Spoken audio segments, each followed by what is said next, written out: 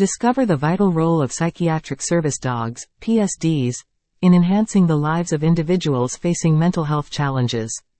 In accordance with the Americans with Disabilities Act, these specially trained canines assist their owners by performing various crucial tasks tailored to their specific disabilities.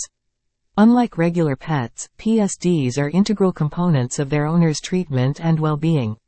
This podcast explores the versatile tasks that psychiatric service dogs undertake, such as reminding their handlers to take medication, creating a calming environment, aiding in social interactions, and providing support for anxiety, depression, and PTSD.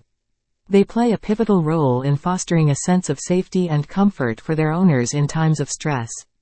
Moreover, the podcast sheds light on the process of adopting a psychiatric service dog in California.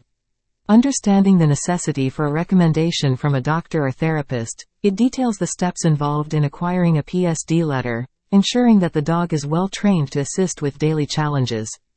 Additionally, it highlights the availability of online services through platforms like FastESA Letter, enabling Californians to access these valuable resources while abiding by federal and state laws.